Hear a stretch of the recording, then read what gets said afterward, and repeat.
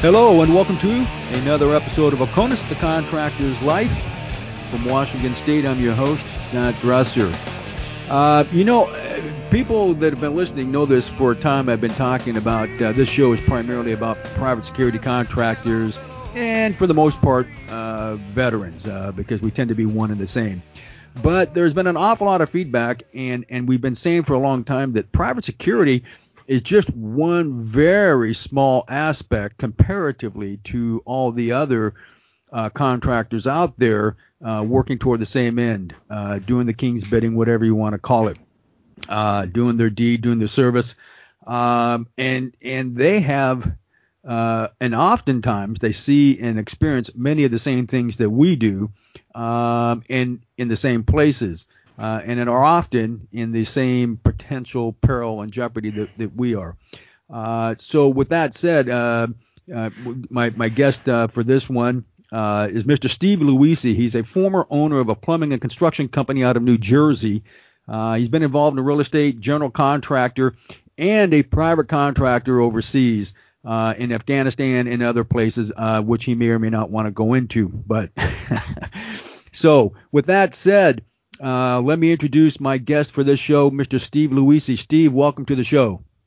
Hey, Scott. How you doing? I'm doing really good. Thank you very much for taking this time out of your day. You and I have had a couple of interesting offline conversations that have gone on for a time, if I'm not mistaken, almost like we were long-lost friends.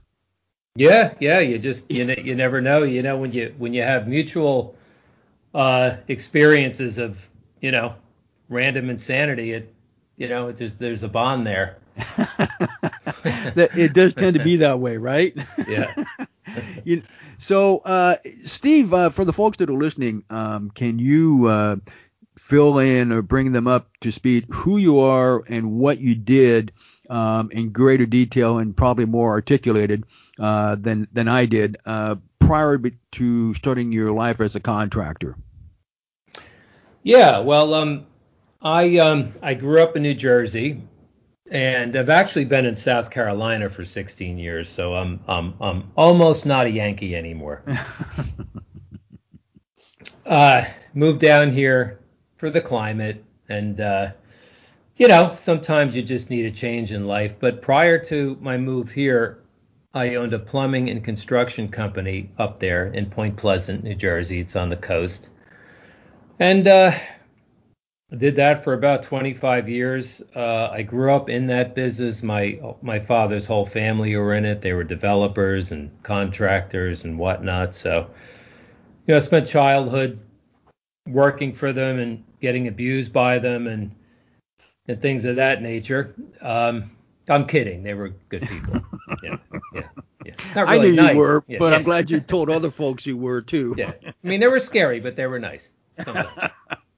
Well, maybe we should explain that Luisi, for anybody who's listening, and I only figured this out recently, but you are Italian or Italian descent, correct? Yeah. Half my family are.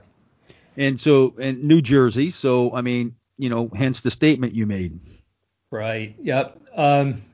So yeah, I ran that business for almost more than 2 decades. And decided to move to South Carolina. My nephew had been in the South for years, and I liked it down here. And I just needed a way to get down here. And, sometimes you need a change in life. So I sold my business, moved as soon as my daughter graduated high school, my youngest, and actually ended up running a same type of business for a local family, old Charleston family. Ended up becoming a land developer down here and then opening a kitchen design and still did the contracting work. And, this is going on 30 years now. And when my kids were little, I was really interested in rebuilding Kuwait after the war and had all the paperwork all ready to go. And they were young. They were, 5-year-old and like that. Little kids. So I decided not to go because I wanted to stay home and raise them.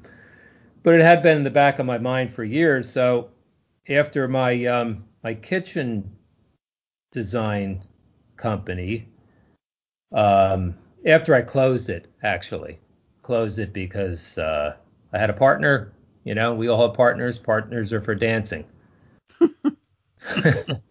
So it was stressful, you know, and I closed it and decided I wanted to be a military contractor, made a left turn, and I ended up in Southwest Asia. Wow. Okay. Yeah. Let me ask you, you mentioned Kuwait. So you said fixing and rebuilding Kuwait. So I'm assuming you're referring to what we sometimes refer to as the first Gulf War after we kicked Saddam out in the 90s. Is that correct? Yes. Okay. Yeah. Okay.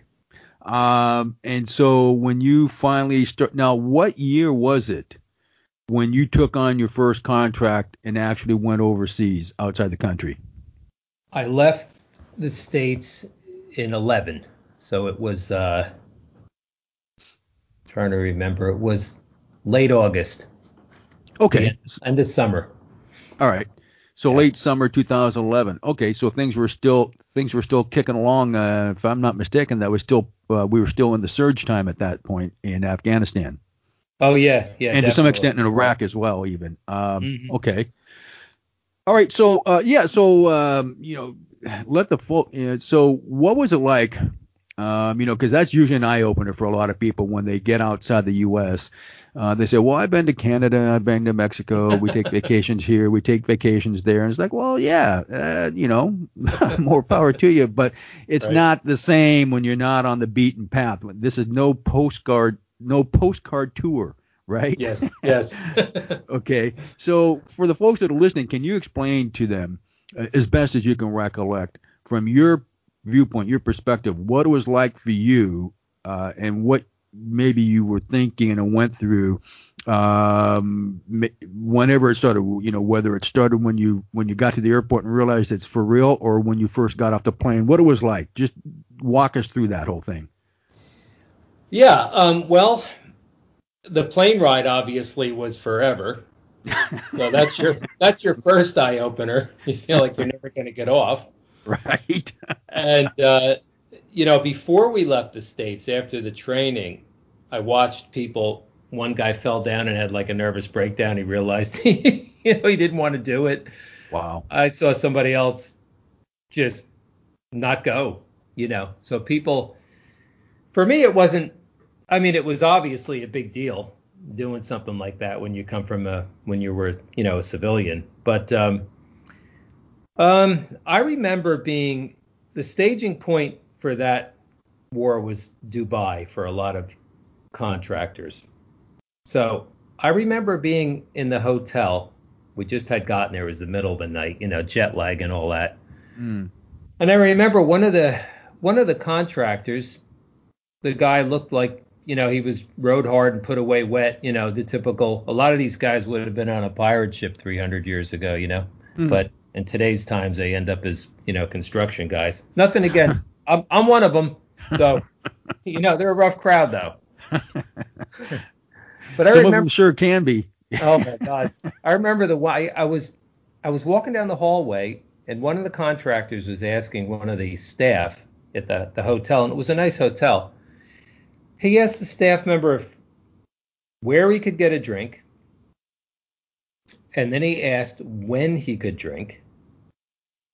And the other question was, could he drink in the room?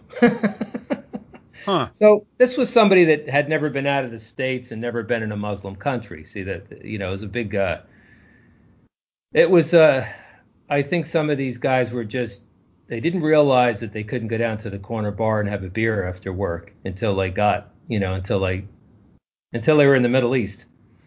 Right. So that was a big change. Didn't bother me because I knew it was going to be like that. Um, and of course, obviously, the living conditions are not like they are when you're home. Um, and for us, I mean, for you guys, for the war fighters and people like that, I mean, they live hard, a lot of them. And for me, I it's a lot easier, but still totally different coming from a civilian background. A lot of people have never been out of their home state. Then you ship them to some other country where English is definitely a second language. The culture is totally different. I remember walking around that city at night, just get at dusk, and it was like I was like the only American or Westerner at one point that I could see anywhere. Right. And Yeah. you're just not used to having that feeling, you know. Right. Um, and it's just the feel. I know you've experienced this, but the feel of being at a different point on the planet, at a different latitude, the climate's totally different. It smells different. You can't, just on all those levels. Right. It's The thought that frequently ran through my mind and that came to mind right now when you were talking about it, and tell me if you had something similar, but especially at dusk, as the sun's going down, it can get eerily quiet out there in the desert, and you're looking around, and if you're not downtown or in the city, it's almost like being on another world. Yes. I mean, that was, I don't know how better to say it. It oftentimes when I'm looking around, did it feel like that to you when you're looking around at dusk and you're going, wow? I mean, because it's just like everything's upended, everything's different, everything's changed. Yeah. Well, the stars are in a different location in the sky. Yep. And again, in Muslim countries, I mean, Westerners, especially Americans, aren't used to hearing a call to prayer, and that's completely different. The big audio that goes out over the Yeah, over the yeah, yeah. yeah. And it bounces off the mountains, which is really eerie. Right. Yeah. Yeah, and that takes a little adjusting, doesn't it? Yeah. Yep. Yes. The dusk, no daylight savings time, so it gets darker earlier. That's another thing we're not used to. And just I think it's just such a different lifestyle, I mean, especially when you're traveling to get to and fro, to get from one point A to point B, sometimes in country, you end up at these places where, you're sleeping on a mattress that 1,000 other soldiers have just slept on, and, you get poked in the ribs with the box spring or the mattress spring. Yeah. And you sleep in your clothes, and there's, uh, you know, Yeah. stuff like that. I mean, just like taking a shower. I got 100 stories about that. I mean, oh my God, you get sick. There's no doctors. I mean, you got a medic, Right. and they just tell you to drink water. Yeah, drink a lot of water. You'll be okay. Right. Man. Yeah. Yeah. Yeah. You're right. There's a lot of stuff that unless you're truly injured or sick, it, it it's hard. You can probably do a better job than I can articulating it, but I think you're hitting on something there that even the showers, like you were saying, or sleeping. I mean, you typically don't go to bed with your pajamas on. You don't No. wake up with them on. You don't just roll out of bed and get into your easy slippers and slide across the floor and have a cup Yeah. of coffee and turn on the TV and watch the news. I mean, some guys did that in some places, some of the nicer contracts, Hmm. but that certainly was not the standard. Yeah, and oftentimes just to take a shower or to go to the Yeah. toilet. I Yeah. mean, I'm sure you had experiences where, and tell the folks as much as you want to. I mean, you got to use the facilities, whether it's for the shower or brushing your teeth. I mean, what do you got to do? It's a chore, right? Oh, it's a total chore, and to make matters worse, they put me in charge of a lot of this stuff. So it was like if it didn't work, like everybody was looking at me with the evil eye. So I remember trying to take a shower after about 4 days being on the road. I was in Afghanistan. I won't even say the name of the camp, but I got in there. You walk over. It was dead winter. It's colder than hell, and over there in the wintertime. Mm-hmm. And wasn't feeling good, But I said to myself, I'm going to take a shower today. I don't care what I have to do. I'm going to find some hot water. So I walked through the ice and snow with my Crocs on, and I'm half frostbite. It's about 100 yards. Get in there. Realize I didn't have any soap because I was just in a rush, and I forgot a towel too. Oh man.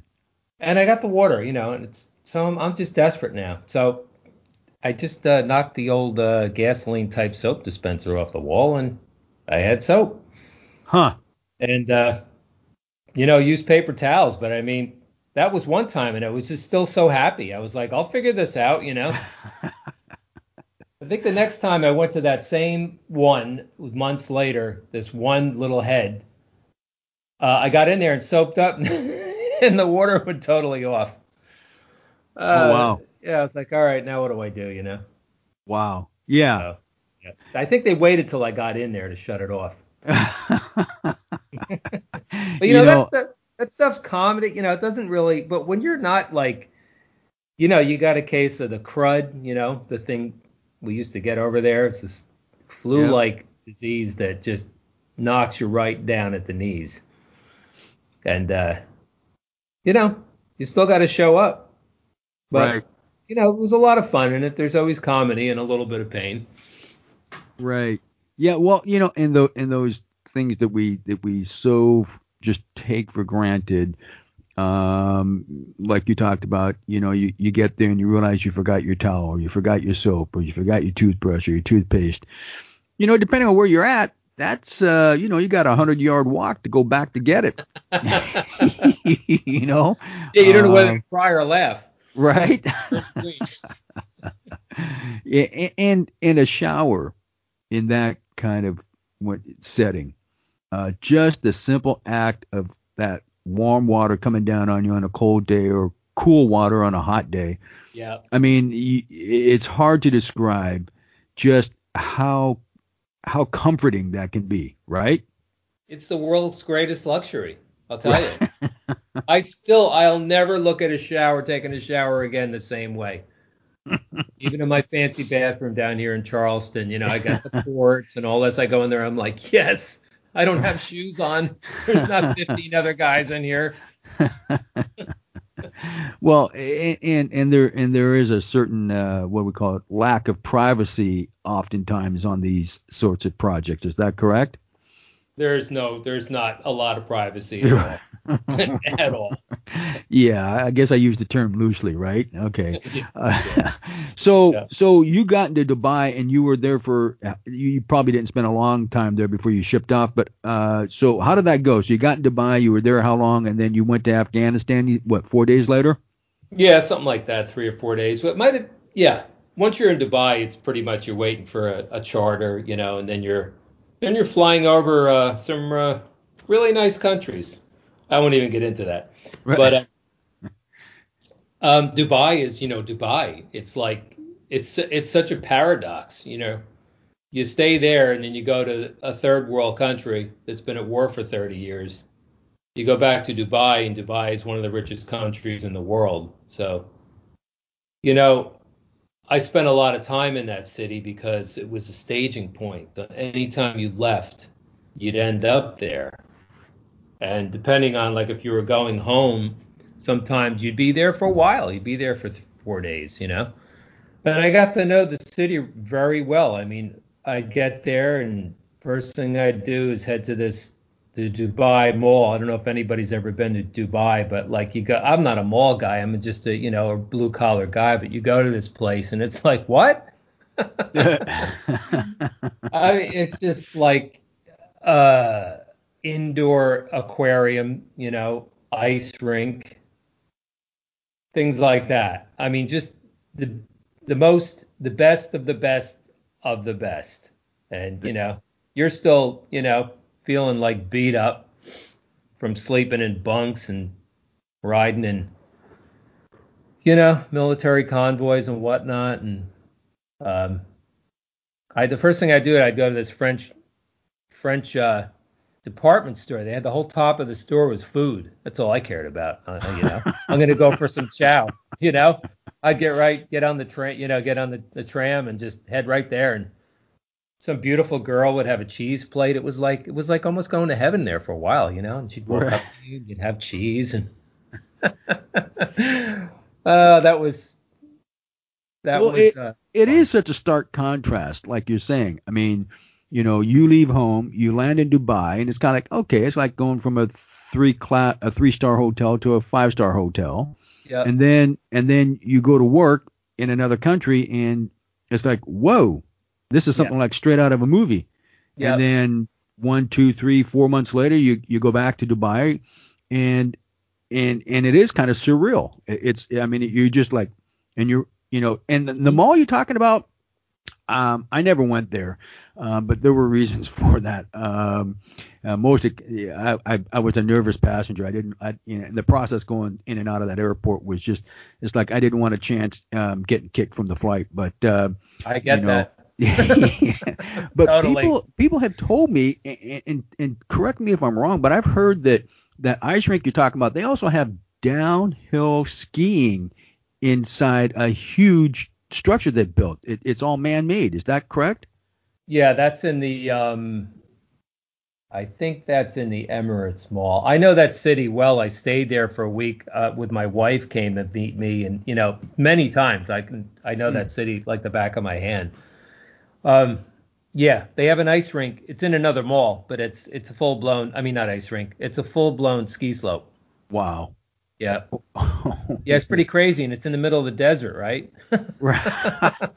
Yeah, I've heard and read about that stuff, and I've seen stuff about it on TV. I think like documentary type stuff. Yeah. And aren't they the same? Isn't that the same country, or maybe it's the UAE? Somebody else, Qatar. But I thought it was Dubai that did that big tree-looking island thing out there. There's this massive creation that they did out there in the sea. Is that the same one? That's Dubai. Dubai is part of the UAE. The UAE, okay, the United Arab Emirates, and these are all principalities. They're a part of that same confederation. So you have Dubai, Qatar, Abu Dhabi. I think that's it. Yeah, that's the same. It's on the Arabian Peninsula on the west. Right. If you look at a map. Yeah. So I've flown in and out of those various locations and only spent time as far as falling asleep and waiting for the next flight. Wanted to do the tourist thing, get out there and spend some time, but was just never there long enough. I guess I could have it, on my rotation out if I said, hey, honey, I'm going to take 3 or 5 days here and just relax and enjoy, and then I'd have heard all about it from her. Yeah. Doing it without her. Oh, really? You've been gone for 3 or 4 months and you wanted, you can't, I thought you wanted to get, anyway. Yeah. Yeah. No, I was always stranded there for a couple of days. So it was either, after you got a good night's sleep, you wanted to just, I had time. I would never, that feeling about missing a flight. That's no joke when you're 8,000 miles away and you haven't been home forever. You don't want to do that. So, anywhere near when it got close in time, I just hang out at the hotel. But if I had a couple days, right. And that's why I got to do that. But right, and that would be a whole different thing. Yeah, if I think the most I ever had, and it happened a few times, I think, was approximately roughly right around 24-hour layover. And and I knew guys that would take off, they wanted to go this, and it's like, yeah, well, you go ahead, I'm going to stay here. I missed flights, but they were out of my control, and the company understood, and it was really not, in the end analysis, it was never a big deal. But if you do it on your own, then it's a problem. It's not a good thing.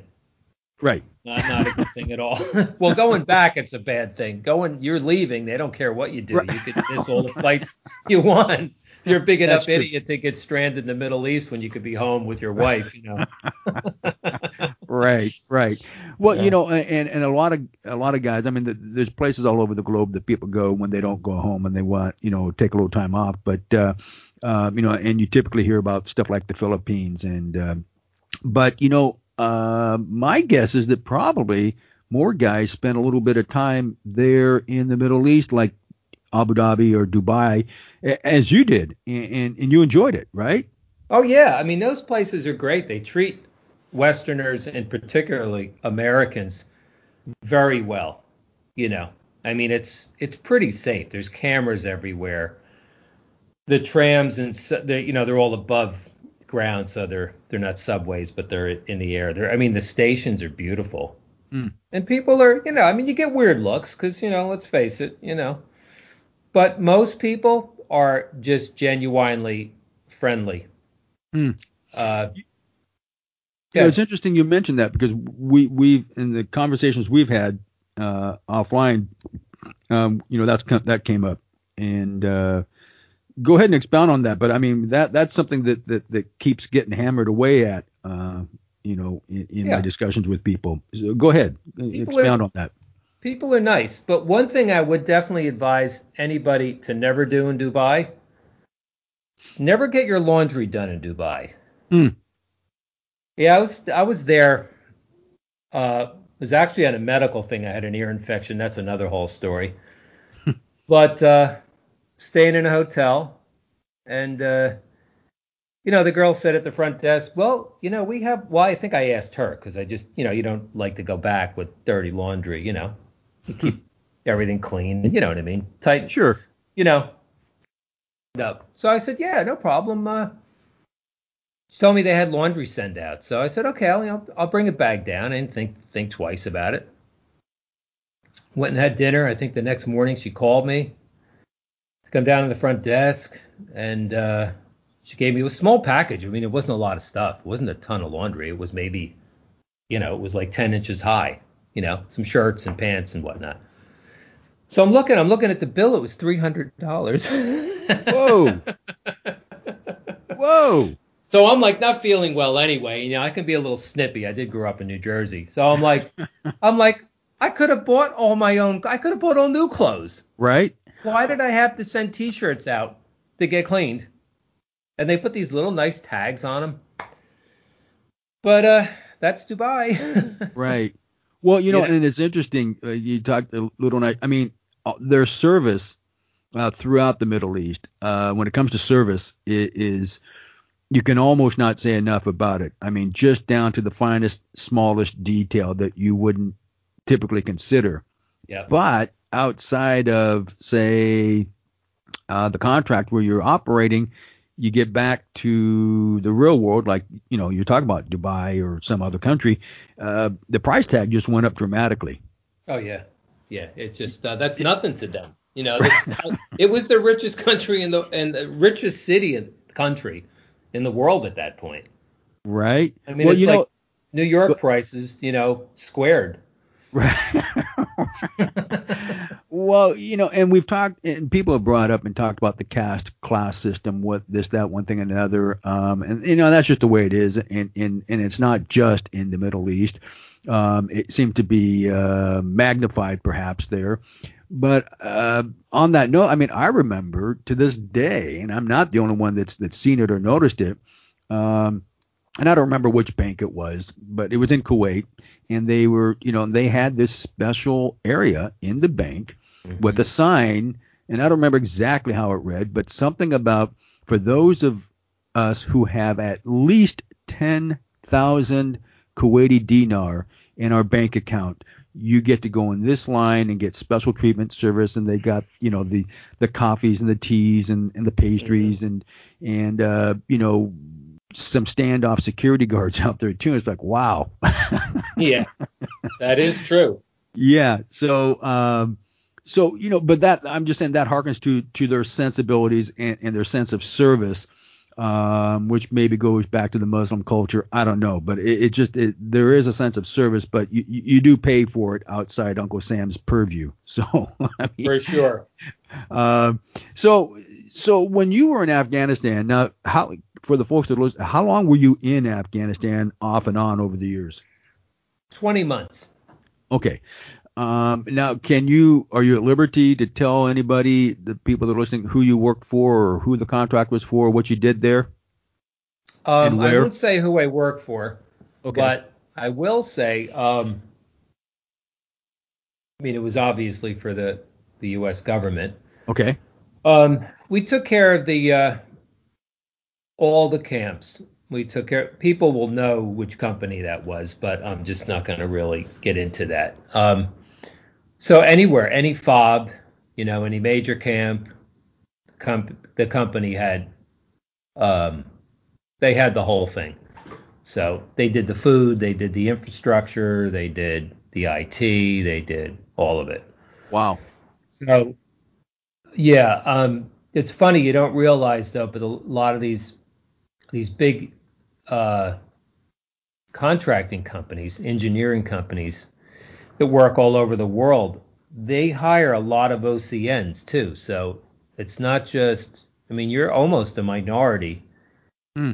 when you're an American. So you don't realize this, but people from other countries, a lot of them were from like East Bloc countries prior to, the fall of communism. Hmm. They're responsible for the billeting. So, you know, it's a rude awakening when you go to get, you know, you go to get a hooch, you show up to figure out where to go, and you get the worst one sometimes.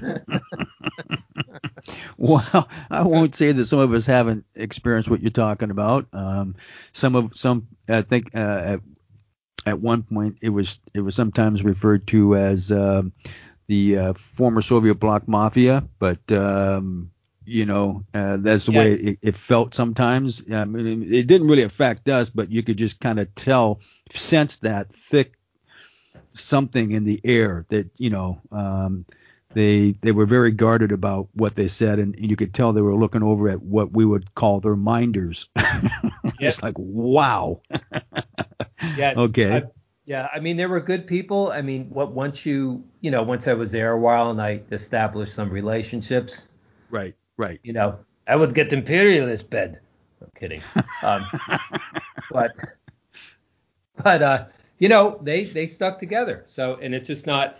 That's another thing that Americans, when you're in a place like that, it's not just being in a foreign country. You're working with other people from other groups of people from other countries. So, Right. Right. it's all at once. Right. Yeah, and if you've not experienced that, it kind of, I'm trying to remember. I remember the feeling I'm trying to describe is the first time I felt that because you're right, all this stuff comes at you from all angles and it's all at once, Yep. and it takes you a week or two, maybe a little bit longer to kind of get back to your senses and not feel like you've just blown up. you know. Yeah, Uh, you lost your uh, mind. Right. Yeah. I mean, you can almost, you get that feverish headache kind of thing. It's just because your mind feels like it's cooking from all this stuff. There's just so much being thrown at you. But yeah, eventually you get a grasp on it. So now, did you know when you were there? So were you in a position of supervisory or management, or were you just another worker bee? Actually, they hired. I was I was a plumber over there, so I don't know why, but yeah, I didn't get hired as a manager. Um, don't ask me why. I mean, I owned a business forever, but that's the way it goes. It's somebody's brother-in-law or whatever, and over there we had the other countries too that would, and I was new to it, so I just you don't just that's how life is. You don't just start it even in the middle sometimes, even though you might have more experience than anybody. Um, Mm. but that's the way it goes with companies with some of these cultures. So we still ran everything. It was just a title. Huh. Um, what was the question? I'm sorry. Well, I mean, so yeah, when you were over there, not only what you did, and you answered it by saying plumber, but were you in a supervisory or management capacity, or were you just another worker bee? I was a worker bee, but there was only like 10. They hired like 8 master plumbers, people that had business experience and whatnot. They just didn't give us the title, but Hmm. we had I had 12 Afghanis that worked for me, so you know Huh. the money was good, so I didn't really care about. You know what? And supervised people for years. I mean, it's not all it's cracked up to be. Right. So I was okay with that, but I still had a lot of responsibility. So I had the Afghans who were my workers. I just didn't have any uh, American or like British subordinates. Okay. So Okay. yeah, that's And basically. that and now particularly outside the private security sector, that what you just said, that's not an uncommon thing. Is that correct? Yeah, it's pretty common. Okay. Right. Because it seems to me, and especially as the years went on, we just saw more and more of that, Yeah. of what you talk about. And interestingly, and I won't go into detail, but there was a particular project on a contract where the prime contractor was a U.S. based company. The prime subcontractor, I won't mention the country, but they were, somewhere in the Mediterranean, Middle East area. Hmm. And you noticed because of that mix, the vast majority of the people on that project that weren't security were from the Mediterranean slash Middle East region. Right. And there is, aside from all the customary stuff that they engage in, for lack of a better term, and don't beat me up if I say it the non-PC way, but there was just an awful lot of brother, scratching my back, I'll scratch yours. This is my friend, this is my neighbor, this is my uncle, this is my cousin, and that's why we hired him, kind of thing. Oh yeah. Did Yeah. So you're probably well versed with that in your industry, correct? Oh yeah. It was. I mean, especially over there with the you know, it, look, it's the nature of the world a lot of times, but in these countries that were um, you know, not very tight knit cultural or situations in these countries. I mean, it was really like, the family got hired and they hired their other family members. The biggest problem I had with that over there was people with uh, fraudulent resumes. Okay. Like just, a lot of these tradespeople just straight up lied Hmm. because you knew it because they didn't even know what the names of the tools were. Wow. And you'd see that once in a while with somebody from the West. Hmm. But usually, I mean, if you had, like my classification, that's not something you can really lie about. Um, but yeah, you saw a lot of that, and they were desperate for people, at one point, you Hmm. know, because there wasn't a lot of skilled people there for over the years. I mean, let's face it, who in their right mind wants to go work in Afghanistan when you could stay home in your own bed? Especially when the economy's good, you know what I mean? And Right. see your friends on the weekend and your wife and your family, do normal stuff, go to a movie, who the hell would want to do that? Right. Um, Right. Well, I mean, for some of us in hindsight, but for others, but I'm just saying there are people out there that that is what's that term, wanderlust or whatever. I mean, they just, that's their thing. They enjoy it, and that lifestyle. yes, And I'm I not gonna have. lie, I kind of miss that lifestyle. Me too. Um, but it's not lost on me at all. I mean, the convenience of being home. I mean, I was overwhelmed the day I finally called it quits. I mean, and every time I came home on rotation, and as the years went on, that sense of wonderment and wow factor increased more than the time before. Every time I came home, it's like wow. I mean, it's like look at all this stuff and it's Yep. right at my fingertips and it's right here on tap on demand. I know. It's hard, It was almost hard to get. overwhelming. Yeah, I get that. Yeah, yeah. Yeah. So now when you were over there, you also, I mean, you throughout your day, the course of the week, the month, I mean, you would come across all kinds of people, whether it's in the chow hall or what have you. So you mixed and mingled with military and private security and people from all walks of life and all job titles, right? And descriptions. Absolutely. Sometimes I'd have lunch with the CEO. Sometimes I'd have lunch with the Dutch National Police. I got friendly with them for whatever reason. Hmm. My roommate, who I became really good friends with, was ex-military, so he knew a lot of people too, and we spent time with some very interesting, just in the military, so many different job titles and people that did different things, Right. for that. And, there were so many militaries over there. I mean, you could be with the French military one day, the Brits, whoever, the Aussies. The Mongolians were fun. I really enjoyed them. Mongolia. Yeah, they were great. I love Wow. those guys. Yeah. I think now that you bring it up, I think I do remember hearing about it, and maybe I met some and came across them and didn't realize it. I don't know. Oh, you would know. Yeah. Well, You there would were. know. I'm trying. There, Kazakhstan. I do remember Kazakhstan.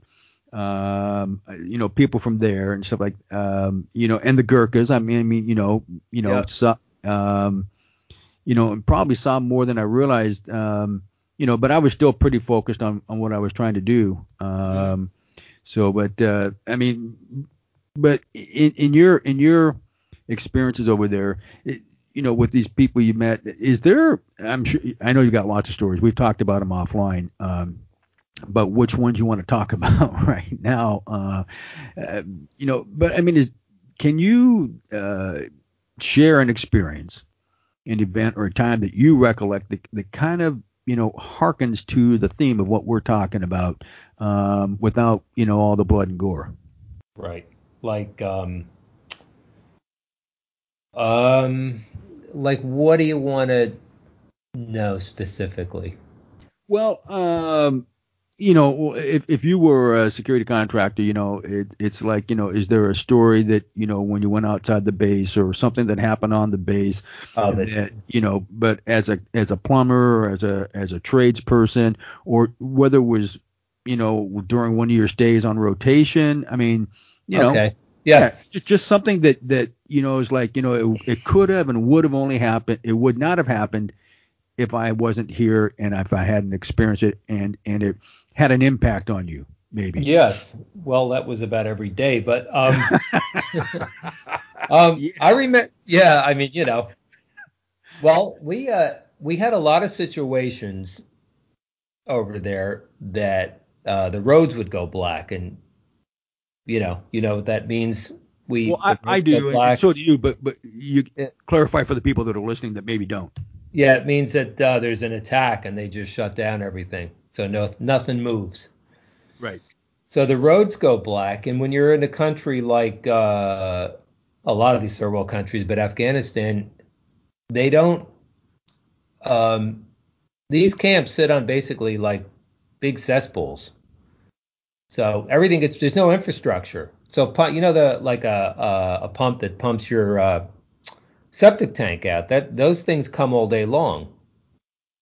So and they'd hit those, by the way, Hmm. with RPGs. Must have been lovely, Mm. you know. Um, so when they stopped coming, that would mean that nobody could use the bathrooms. Mm.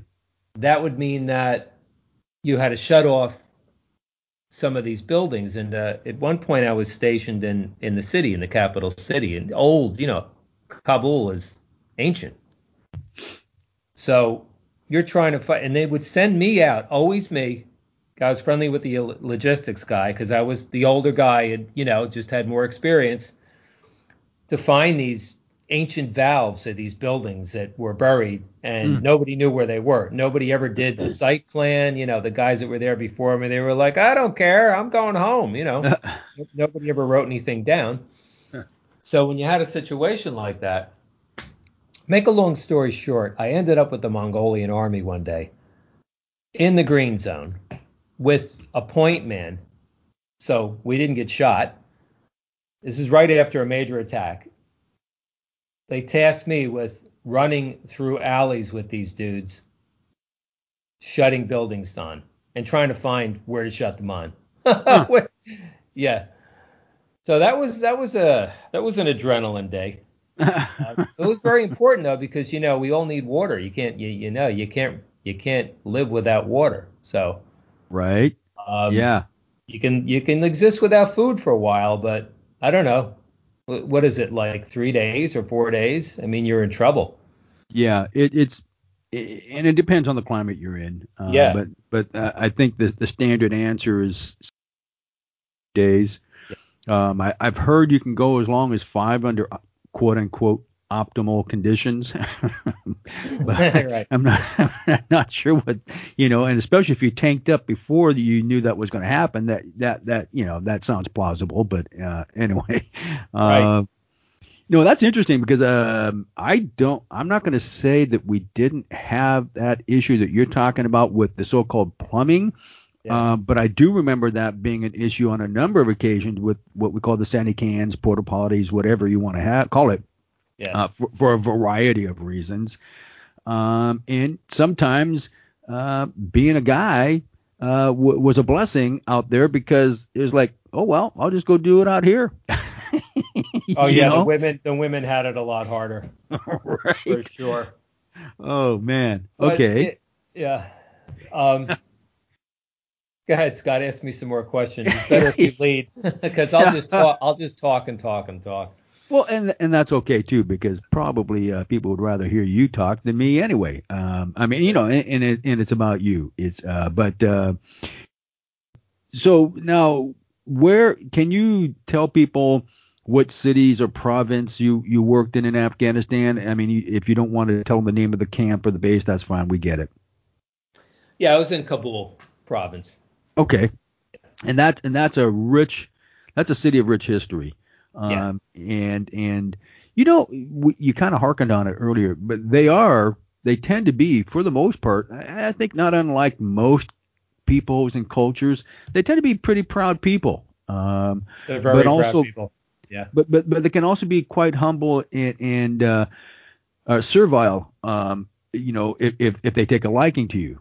Um, Yes, it's a good point, and I'm glad you mentioned that because I can't say enough good things about the Afghan people. Obviously, not the insurgents and well, Taliban. I was really friendly with them, but the that culture, they're very, very hospitable, and the funny thing is they've had so many years of war and strife over there.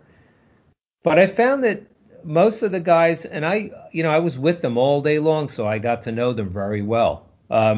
They had the great sense of humor. I mean, they were lighthearted and nothing really seemed to bother them. hmm, Yeah, the opposite of what you would think. I mean, I don't know how many laughing sessions I had with them out in the field. Oh my God, they would make me laugh. And when you're in these places, you work out a lot. You try to find things to do when you're not. We're always working. It's a 12-hour a day, 7-day a week gig, whether it's Christmas, Easter, New Year's, what have you. I mean, you don't have any days off until you leave, but you do have your nights off. So you find things to do at night that you can't watch a video every night. I mean, you become very robotic if you do that. So you have to figure out something to do to make yourself feel human. So I went to NATO school and after work and learned the language. I hmm, learned, I became semi-fluent. I have all the paperwork and everything, just so I could, it's good to know too. right. Good to know what people are talking about, especially if they don't like you. Um, at least, Especially. yeah, yeah. And I didn't have that problem, but it's good. It's good to be, especially in places like that, aware of your surroundings, Right. because unfortunately, you're in a country where a lot of people don't like you. Well, that's Um, true. That's true. But and we're just being honest. I mean, that happens here in America too. So it's not like we're racist or anything, but we're just saying. I mean, it's a fact. It's a matter of fact. They're some of them just don't like us because we're American.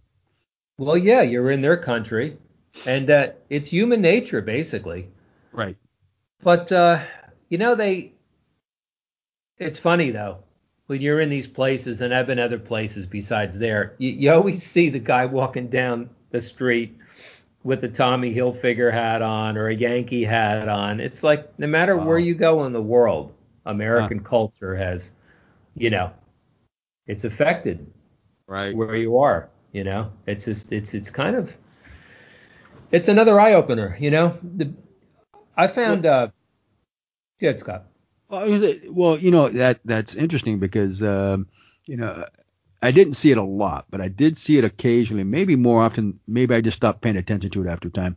But there were times when I'd do a second or third look and go, that guy's in uniform, and I'm not an American, but Mm. an Iraqi or Afghan, and they're wearing high top sneakers. What the heck? Yeah, I know.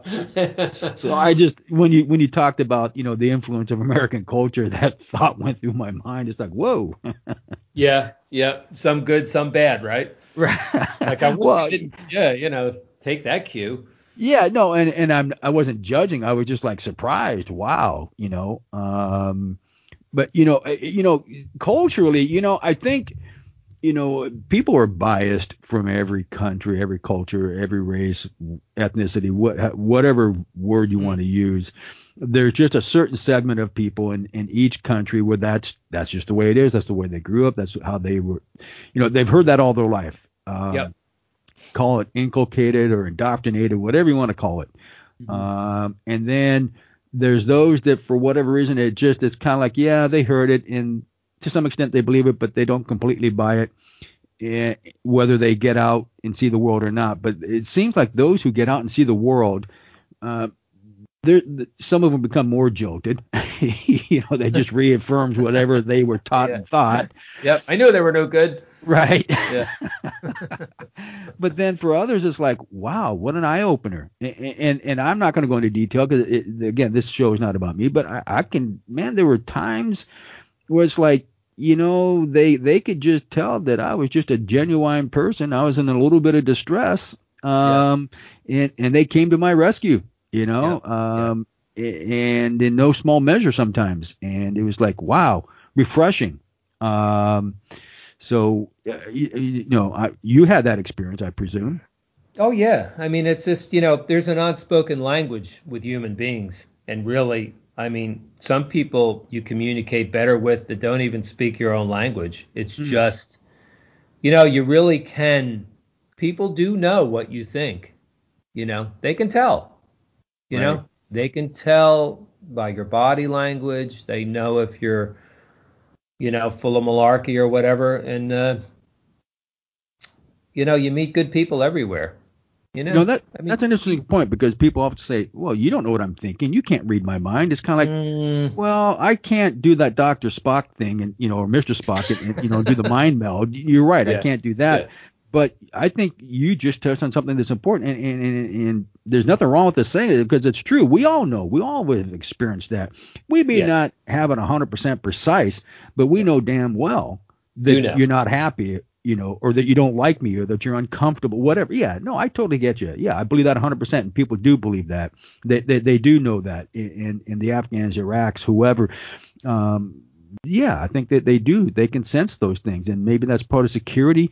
That's just part of the human security factor, where call it the fear factor, whatever you want. That's what helps us survive, Yeah, and yeah, um, yeah, and I think that's what they sense when they sense that you, Steve Luisi, are a good dude, and and if you're in trouble, they'll help you out. If you need some help with this or that, whatever it is, they'll help you. But still, they are under a lot of duress every day, and they every know day. it, and they'll tell you about it, and you can see it, you can pick up on it, because there are people out there constantly looking and listening and looking to.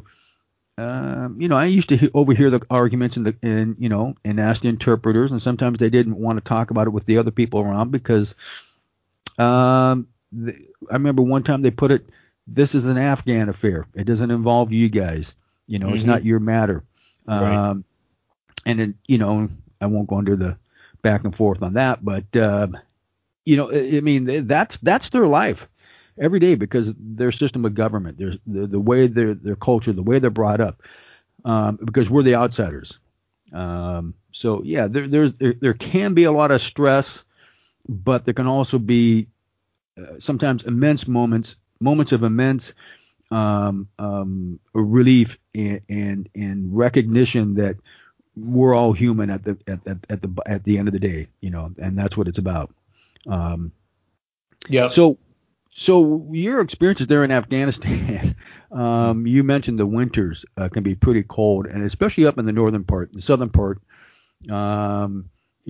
it's more, lowland, desert. But for you, going from the winters to the summers, do you remember those well? Yeah. Yeah. The funny thing, the seasons, especially in that part of that country, are like clockwork. Right? The winter ends abruptly and it's spring. The spring ends abruptly and it's summer. Right. And there's 2% humidity over there. So it's not like where I live now in the South where, your clothes are glued onto you half the time. You can't even take your shirt off. It's like, today Well, was like that. yeah. Yeah. Well, but it's odd because you go I mean, everything about those areas is extreme. I Yeah. mean, the culture can be quite extreme. Hmm. The people can sometimes be extreme. The weather, the climate can be extreme. You Yep. go from 110, 120, 130-degree days in the summer Yep. to 30 and below in the winter. Yeah. Yeah. And it's like, Yeah. whoa. It's true. It's brutally cold and brutally hot. Yeah. Yeah. And And eventually your body figures it out and it adjusts to it if you stay there long enough and you repeat it enough times. yeah, yeah, well, you get used to it after, 3 or 4 months. But yeah, springtime we always got these big hailstorms. I mean, hail would just hit the buildings like the size of cherries. Wow. Yeah, Speaking of which, you said you stayed and you used the term cardboard, and you said, I don't think it was cardboard, really. It was plywood, right? yeah, and another camp I was at, I actually lived in a plywood building in a plywood closet. Like a medium-sized clothes closet. That's what I Wow. lived in. But it was my closet. Um, that the communal living, that's a topic we can talk about forever. Um, Go we, ahead. we've been talking for about an hour and a half already. Well, I think you and I have for the show purposes of the show, we're coming up on an hour now. Yeah, yeah. Okay. Yeah, because my agent's in the room. He said, no, kidding. Oh man. So easy to talk. Communal living. I mean, but that's not an uncommon thing. I mean, No. depending on the contract you're on, sometimes it was guys have talked about it, and it's like you get your own wet chew, and some of them are pretty nice, and other times it's back to tent city, so you've got that huge wide swing in living Yep. conditions that you have to adjust to. So there's a lot to adjust to, and not everybody can take it standing up, right? Especially when, I'm an older guy now. I just keep getting older. I don't know why that happens, but every year I'm a little bit older. Well, you're not taking your pills. I guess. I don't know. I was 65 this year, so I'm technically a proper geezer now. Well, That's I'm going yeah. to say for the folks that are listening, we had the benefit of video before we started this, and you look pretty fit for a guy that's 65. I'm just saying. I know, but you get sick. I mean, thank you very much, but it's almost like, yeah, you look good for your age. I'm like, well,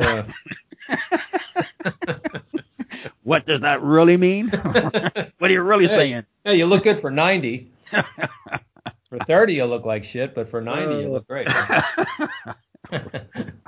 I keep in shape, it's just my makeup. I think people we talked about wanderlust a little bit before. I've always been that guy in the group, that especially with the guys I grew up with and whatnot. I was always the crazy lunatic that would do the first thing first. And, always curious to see what's on the other side of the hill. But I think that's what keeps me in shape, because you always want to be ready for the next thing, whatever that thing will be. Right. So you work out, you exercise? Yeah, I mean, it's a little bit hard in COVID now because, I'm not going to go to a sweaty gym with a bunch of strangers. I don't think that's a good idea.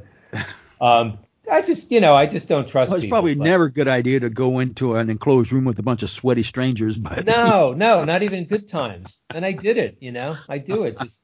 But right. I try to Okay. surf. We're right by the beach here. It's beautiful where I live. Or I got a boat, be out in the water, do something. I'll take a big, I'll do PT around the neighborhood. Live in this old neighborhood in Charleston, so it's like an enclave. It's not really a cut through. It's surrounded by water, so there's just people, young people with their kids, and people riding bikes, and it's just really, really nice here. And it's easier to stay outside. We're only inside really maybe 3 weeks out of the year, But that's just my lifestyle. Everybody's has their thing. I always try to, because you have to fight the aging process. I don't want to look like. Well, I'm not even gonna. I was gonna say something, but I might offend some people. Well, so yeah, you well, say it if you want. I mean, people have said worse things. They let it slip, but you know, Well, so you finished your contracting in Afghanistan. You started in Afghanistan, you finished in Afghanistan, and you did that for 20 months. So what, about 2013? yeah, and then I stayed home for. God, I guess I was home for about 5 years. Life just goes by. I was still running a business, and you just get involved in the day-to-day minutia of everything. And I've been, renovating my house for like 16 years now. Typical contractor's house. Um, Well, and so speaking of contract, why did you stop contracting and why did you not get back into it? Is there a backstory to that? there's always a backstory. Yeah. Yeah. Met so many years of doing it. The business is, and I always raised my family doing it. So I never always made money, but it's a very stressful business. There's a lot of liability, and in today's present uh, environment with insurance companies and it's just your head's on the chopping block. It's a kind of business where it's the kind of business where you invest in a project, even if you get deposit money and all that stuff. But when you're talking about big projects, hundreds of thousands of dollars. I mean, there's always one point in that project where you're owed substantial amounts of money, and then as a GC, you have to rely on your subs, and it's always playing management and trying to herd cats. And, I had employees for years, and I ended up firing all them eventually because my wife came home one day and told me it's either them or me. Whoa. Yeah, she got mad. But that was after years of it. And, I just grew up in it. I saw my father go through it, and they had like 300 people that worked for them when I was a kid. I mean, Wow. it's So now you worked overseas for more than 20 months, though, correct? Yes, I've done other contracts overseas besides the one we've been talking about. I don't know if I'm comfortable with really getting into detail on another continent. Um, but And that has to do with the nature of the contracting department or agency, and perhaps the operational tempo and stuff that was going on. I mean, there's reasons why we don't want to come out and actually specifically state. yeah, So is what. So for the folks that are listening, how many years in total did you contract overseas outside the U.S. before you called it quits? about 3 years. Okay, and you, so when you called it quits, was it one of those things where you just woke up one day and said, "Man, I don't want to do this anymore"? I mean, what was the reason for it? I still really like to do it. I got really good at it. So I don't even know if I've called. I think I'm calling it quits just because I'm getting a little bit older now. Okay. For instance, my daughter got married this year, and I would have missed that if I was overseas. Right. And that kind of stuff is the only thing that really, and I think it bothers anybody that does this, unless you're a sociopath. I mean, when you, when you watch, They're out there. oh yeah, I know, I've met a lot of them. A lot of them are in my family, by the way, but, um, sorry, I'm just kidding. Yeah. Um, Yeah. yeah, you miss life, you miss Right. life. Yeah, yeah. You I do. remember one time I was in Afghanistan. It was Christmas Eve, I think. And, we were using Skype then. That was a new thing. And it was like 5:30 a.m. in the morning. And my wife Skyped me. So at that point, I was living in an old Malaysian embassy, some old stone broken down building in a broken down room that looks like it was a prison at one point Hmm. with like 12 other gorillas. And, they were snoring, who's farting and snoring, all these big scary guys. And I'm sitting in the corner. So I open up the computer and my wife's at our friend's Christmas party, you know? Obviously it's a whole day behind there. So it was at night and they were all, my wife doesn't really drink, but all these other people were like, woohoo, all hammered. I'm just like, scraping the sleep out of my eyes. Haven't even had a cup of coffee yet. Of course, I had to be at work in about 20 minutes, but so and one of her girlfriends walks up to me and flashes me, and like the screen's open. I'm like, fuck, I hope nobody sees this. And it was, is it okay if the FCC? I probably shouldn't be swearing, right? Yeah, Well, I'm not gonna. Yeah, just sorry about that. It will not happen again. we'll bleep it out, Yeah, right? bleep it out before you send it out. Um, So anyway, yeah, and I'm, watching this virtual Christmas party.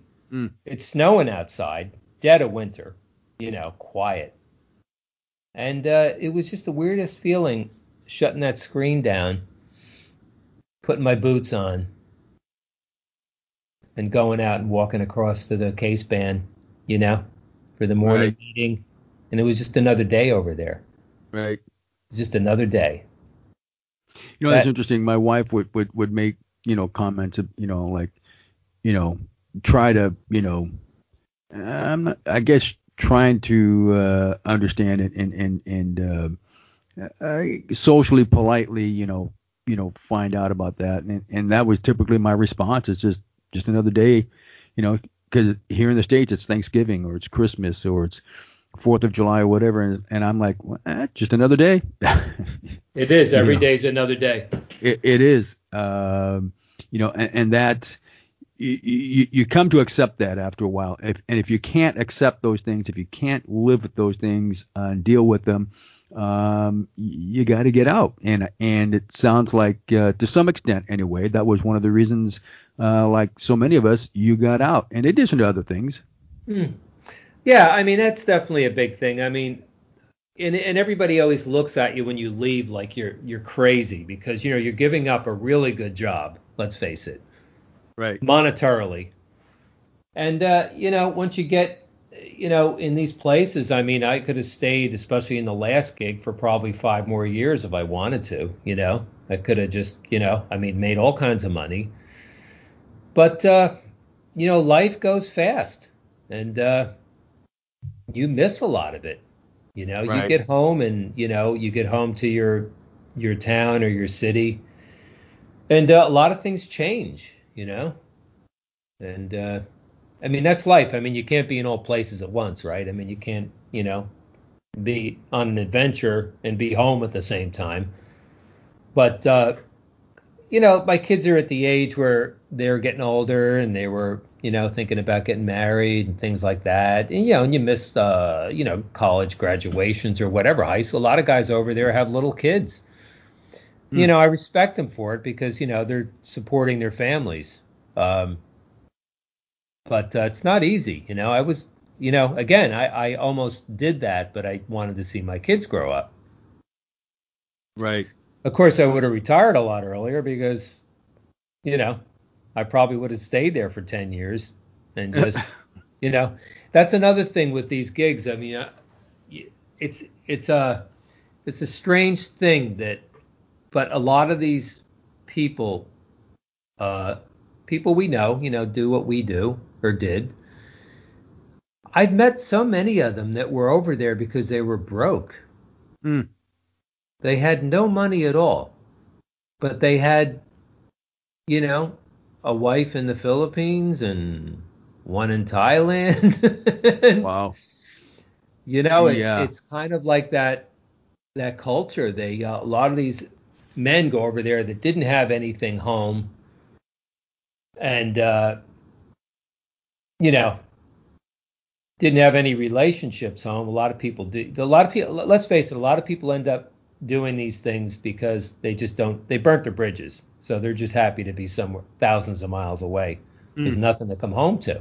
I've heard that story. The story was always once you got to one of these places, somebody would ask you how you got there. And there was always a backstory behind it. And, there were people that were just like us that, really enjoyed the experience of seeing the world and, supporting our families, just as simple as that, and didn't want to do what it's an opportunity, but I find a lot of sad stories over there with people. Some of them were pretty funny, actually, but Right. why you end up in a place in where most people would go. Yeah, a common one is kind of like, well, why did you go there? What drew you? What brought you over here? I Yeah, mean, right. What were you thinking? Yeah. It's Yeah, like what were you thinking? I don't know. I don't remember.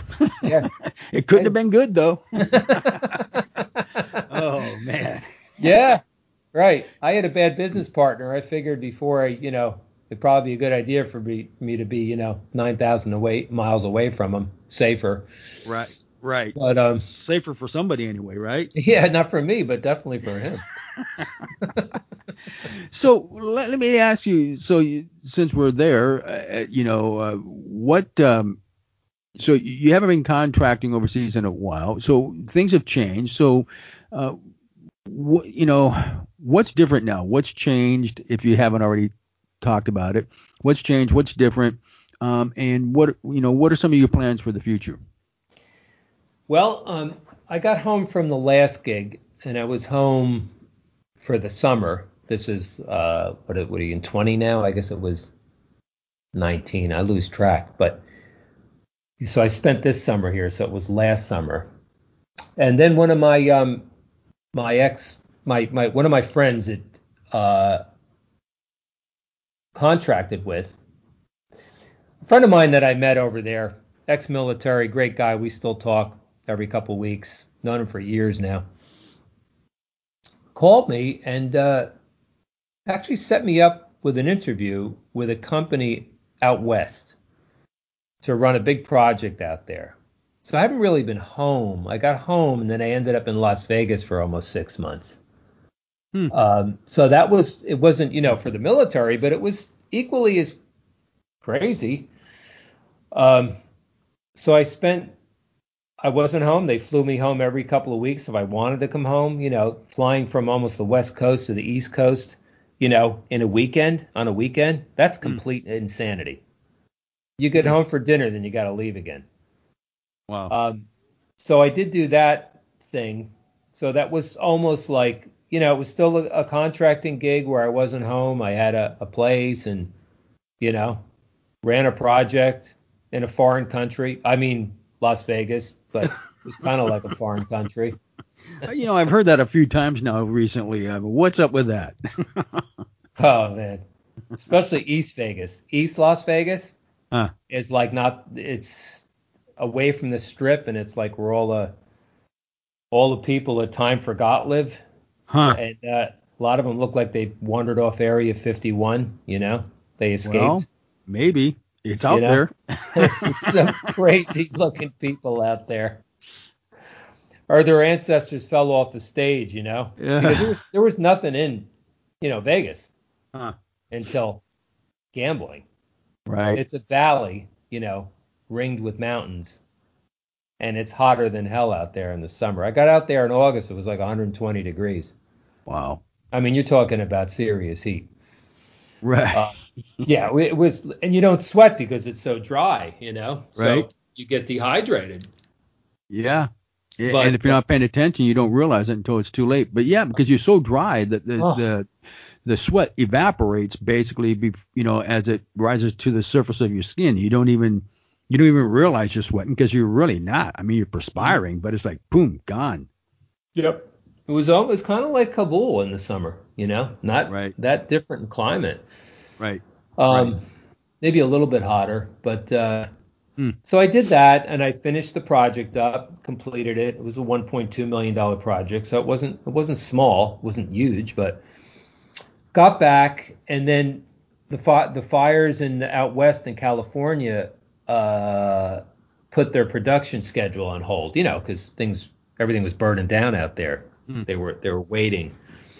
So I stayed home for the couple of months. They called me again to go back, and continue working somewhere out west and running their projects. And you know what? At that point, it was 3,000 miles away. We've been married for almost 40 years. Hmm. At this point in my life, I should be sleeping in the same bedroom as my wife, At least most of the time. Even though we don't sleep because we get up and I got to pee and we're all over the house more. Is it Um, the old age thing again? yeah, I mean, you do age is a factor. You do change. I mean, whether you like it or not. Uh, but I don't know. It's I'm getting to the point. I'm just I'm collecting Medicare now. I Hmm. mean, that's what happens when you hit 65. It's insurance, Okay. cheap insurance, Okay. cheaper. Cheaper. Right. Yeah, and honestly, that was always an issue being self-employed because it's expensive to be self-employed. Right. Oh There's yeah. a lot of overhead, and you always have to worry about it. Yep. So I'm at a different point in my life now. I mean, I really like to travel, and I still have that thing. I've had job offers in Antarctica, Hmm. and my wife still thinks I'm going to go, because I'm crazy enough to do something like that. It's just a continent that most people don't go to. Right. Plus I heard skiing's I've pretty. known a couple guys that have worked up in the northern part of Alaska. I mean, in terms of work for contracting, Yeah, and then the Arctic and the Antarctic. It's like whoa, yeah, and I don't know if I mean, part of me would like to give it a shot and see what it's yeah. like. It'd be kind of cool, but I'm not sure. I mean, you couldn't go outside those facilities without donning your protective equipment every time. Oh yeah, it's like working on Mars, basically. You can't Right. leave, you know. God forbid you have a health problem or whatever, you're not going anywhere. They're not airlifting you out of there. You Right. can't leave there. So, you better be pretty psychologically healthy. Right. Um, Yeah. Yeah. I think most people don't understand that. I mean, it's a little bit more extreme than what we've done, yeah. where we've been, but because you are that isolated, and for roughly 3 or 4 months out of the year, nobody goes in or out. Nope. Nope. Nope. You better like the people you're working with, I'll tell you Right. that. It could get very dicey. Oh man. Yeah, I don't Okay. know. And if they ship me down there, if I ended up, I don't know. I'm Right. not decided, but I'll be running the power systems and things like that. Hmm. You can't make a mistake, Right. or people turn into popsicles. Right. So Oh no yeah. pressure there. Yeah. Right. Yeah. The insulation only lasts for so long, doesn't it? Oh yeah. I mean, it's immediate. When it's 60, 70 degrees below zero. Right. Oh man. Yeah. So I Yeah. don't know. I'm probably getting too old for it. We'll see. And then with this pandemic and I know everybody's sick of talking about it. I'm not going to talk about it really, but my wife begged me to stay home Hmm. in March. I was running a big project here, and it's just the unknown. Right. I'm not going to beat a dead horse with it because I know everybody is sick of talking about it. But I did lose a friend, so you know, got to think about it. Right. I'm Right. not 30 anymore. Well, I'll leave it at that, But Right. I don't know. I mean, I'm really enjoying staying home and cooking. We cook every night. Got a nice big Italian stove. I made these pork chops last night. Oh my God, they were so good. So good. I'll The send you the joys of being recipe. home. Yeah. Right. Yeah, and I got a So, nice cook here. No. so speaking of which, as we, I hate to do this, but we kind of do need to wrap this up here pretty soon. Oh yeah, no. Uh, That's why I asked you before. Don't you know? oh man, well, I mean, we could technically go on all day, but I don't think everybody wants to listen to that all day. No. uh, so for everyone who's listening, I mean, you're a man of experience, and you've got some good stories. And before I forget, I do want to ask. I'm hoping that you'd be available for coming back and doing this again for another episode, because there's a lot of stories and a lot of stuff we could talk about, and that could come up later, right? Absolutely. I've got tons of stuff. I actually wrote a book on it. I had to plug that, but Oh, it'll that's be out. fine. And you were going to present me some material that never materialized. I will. I will. But yeah. But speaking. So okay. So before we actually wrap it up, go ahead and put that shameless plug out there for your book. Well, it's going to be called Life in a Box. It'll probably be out in 21. We'll see. Okay. So it's done. Life in a box. Life in a box. It's just like the kind of life that we've been talking about. So nonfiction. Well, it's nonfiction until I ran out of material, and then I just made stuff up. But you made up some good stuff though, right? Oh yeah, yeah. Okay. All Yeah, right. lots of good dream sequences and stuff like that. The crazy dreams you have. I just Okay. made it reality. Life in a box. Well, that's kind of what our life was. So for the folks that are listening, as we bring this to a close, would you like to impart a pearl of wisdom or a final thought or something to keep in mind? Yes, appreciate the little things in life because they're very important. They're important. It's you consider it a luxury to have a warm house, good food, and friends around, and things like that. Because they're just not a given. You know, and Right. you most of the world is not as lucky as we are. You know, most people live very hard. They live hand to mouth. The majority of the planet. So, the next time you complain that your Starbucks wasn't, what you ordered, or I've actually heard people do that. I want to punch them, but And they're angry about it. yeah, it's like some real drama. Right. Yeah. Just appreciate the little things. Right. That's my advice. That's a good one, man. I mean, it doesn't sound like much, but when you stop and back up and think about it and look outside your little world, you realize, it is oftentimes the little things that make and break us. So, Hmm. yeah, Absolutely. exactly. Well, I want to thank my guest for this episode, Steve Luisi, for again taking his time and sharing his experiences with us, and we'll have him on another time. In the meantime, folks, be careful what you wish for. It's not always greener on the other side. Nothing is guaranteed, so stay frosty, stay safe, and until next time, keep it real.